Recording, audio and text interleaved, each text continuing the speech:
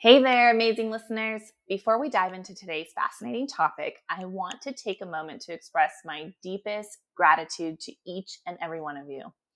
The Wellness Hub podcast has been an incredible journey since launching it in April, and it's all thanks to your unwavering support.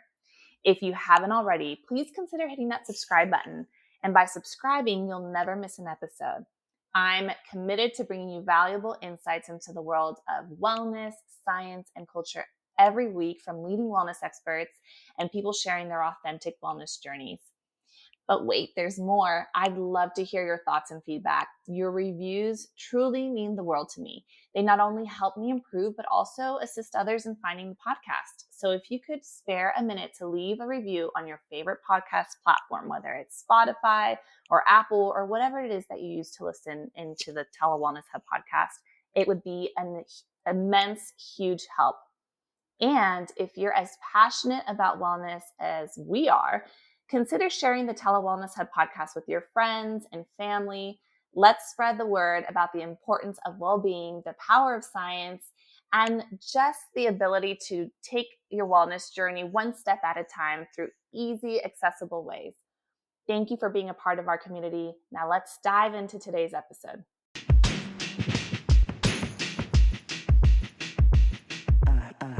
Welcome back to the Wellness Hub podcast, your go-to source for all things related to mental health and well-being. I'm your host, Marta Hamilton, and today we have a very important topic to discuss, which is depression. It affects millions of people worldwide, and with October being Mental Health and Depression Month, I wanted the first episode of this month of October to shed light on this often misunderstood condition. My goal today is to provide you with some information as a clinician with compassion and practical tips to help those who may be struggling. Before I dive in, a quick reminder to subscribe to our podcast. If you're enjoying it, please feel free to leave a review and follow us on social media at Wellness Hub for the latest updates on mental health, self-care, and more. Depression is a really complex and multifaceted condition.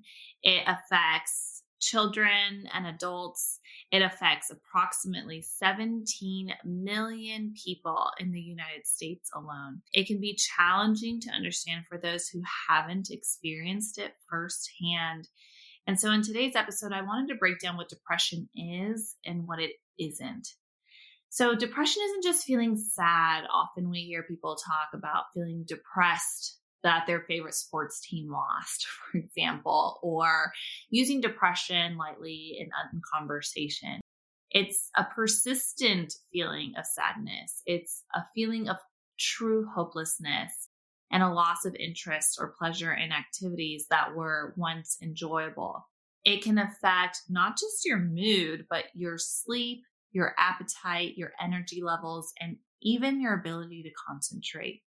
Some symptoms that are common that you can look out for include persistent sadness or irritability, changes in appetite and sleep patterns. Maybe you're eating less than normal or having a hard time eating or have no appetite, or maybe the opposite, you're eating more than you're used to. And same with sleeping. Maybe there's changes in sleep where you're having a hard time falling asleep or having a hard time staying asleep or waking up super early or feeling like you just need to be asleep all the time. Difficulty concentrating is also a common symptom. Just being able to not really focus on the things that you feel like you need to.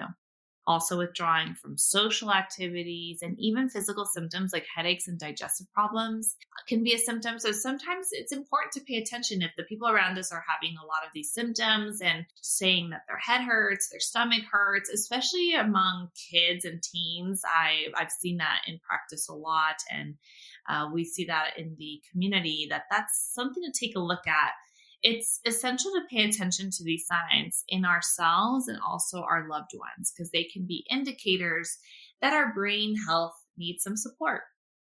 Depression often co-occurs with other conditions. So it's not uncommon to see that depression also comes along with anxiety, or within substance abuse, there's also depression, or even physical illnesses like heart disease or diabetes have been seen to come with depression.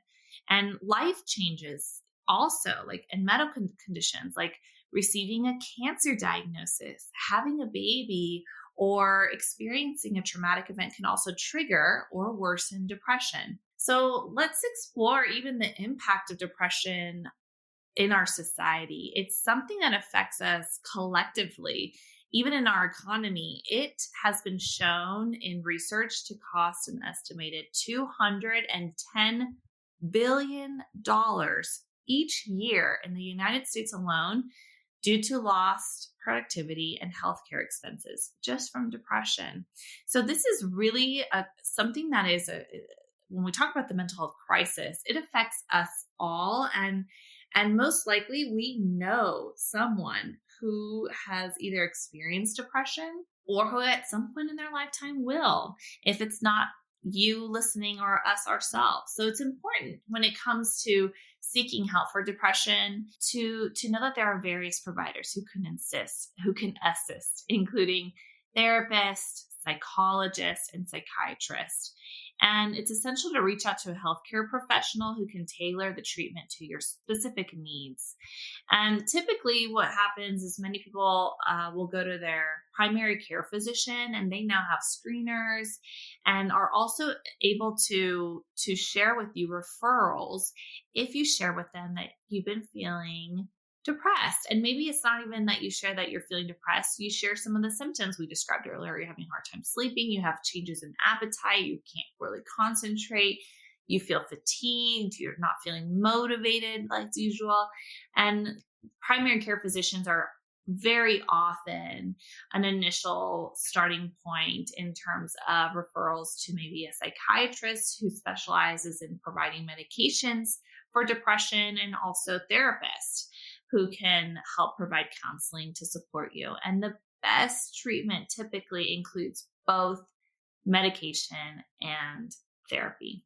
Now, one common question is, how long does it take to feel better from depression? Like, is this forever? Because when someone is feeling depressed, it can truly feel like it's never going to get better. And I think that's something really important for people to understand, so they have compassion when it comes to those who are feeling depressed, or they're feeling like, are they being lazy, or why don't they want to help themselves? It can be very overwhelming, and it can feel like it will take, like they're never going to get out of it.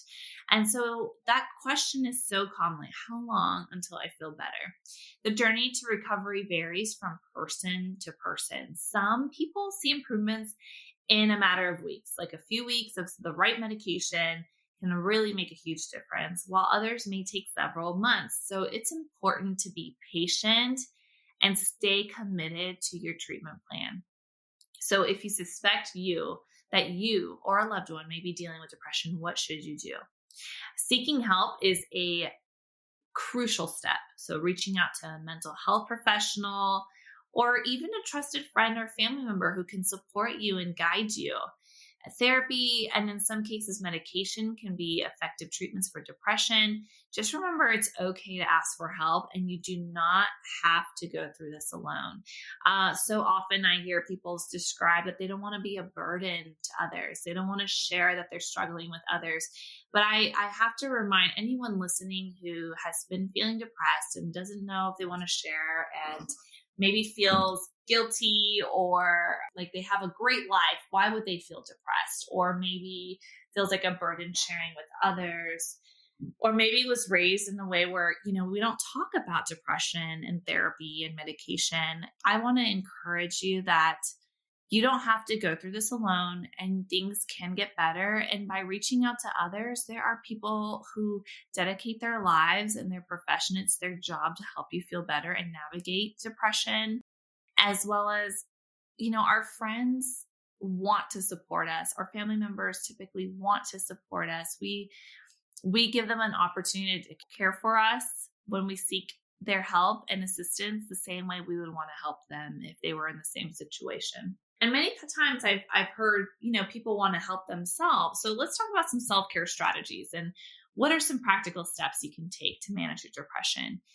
Self-care is really essential. And what I mean by self-care, it's not an indulgent. Sometimes we think it's indulgence. It's like face masks. It's, taking lots of time to go on a quiet retreat, but it could be something as essential as encouraging healthy habits like regular activity and exercise. It doesn't have to be when you're depressed and if you're having a hard time, like your body is tired, it may be exercise, like going outside and taking a 10-minute walk. It's a balanced diet. It's making sure you have enough sleep. At one point in our field, the book we use for diagnosing different mental health disorders is the DSM. And at one point they were looking to reclassify depression along with a sleep disorder, because so often sleep and mood are so closely tied together. So I cannot emphasize enough that the importance of getting on a regular, healthy, adequate sleep schedule if you're working on your depression and general well-being. Additionally, mindfulness practices like meditation, deep breathing have been shown by research to help manage symptoms. Connecting with a support system and engaging in activities that you enjoy can also be beneficial, just as a reminder to connect with others, that you're not alone, and really investing in things that bring you joy. So those are excellent suggestions when it comes to treatment options, though it's important to remember that what works for one person may not work for another. It's a journey of trial and error and guided by professional help. So often I have encountered people who have tried to overcome their depression on their own, and trying to mentally talk your way out of having depression, which is a chemical imbalance in the brain, is similar to trying to talk yourself out of having diabetes, because we know that's it's part of chemistry. It's you need to moderate and balance out insulin levels. We know the science behind diabetes, and now that technology is advancing, we have a greater understanding of the science of depression. And just know, if you are experiencing any kind of depression, or someone who has depression and you don't get it, you're frustrated with them, you want to see them just get better, just know that they are struggling and fighting against something that is biologically based. And so I want to guide and encourage anybody to seek out professional help. And also, sometimes people might have mild depression. There are different levels of depression. It's a spectrum, if you will. And sometimes people have just one episode in their whole life, one single instance of major depression, while some people might have a recurrent cycle of depression or have mild depression for a long time, weeks, months, years. So knowing that October is Mental Health and Depression Month, it's the perfect time to raise awareness and reduce the stigma surrounding mental health issues.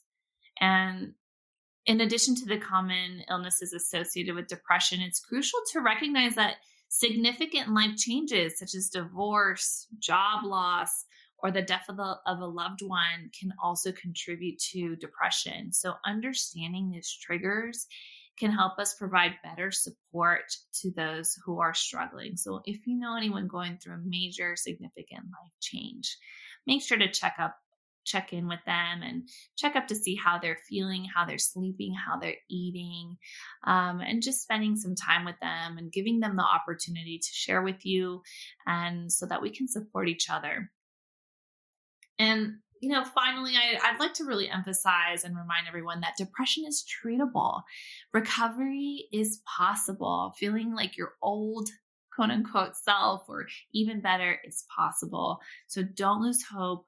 Don't hesitate to seek help. I have seen incredible transformations for people. I am so blessed that that is my career, that I get to see the transformation of lives and people just feel their best and come out of some really hard, dark places.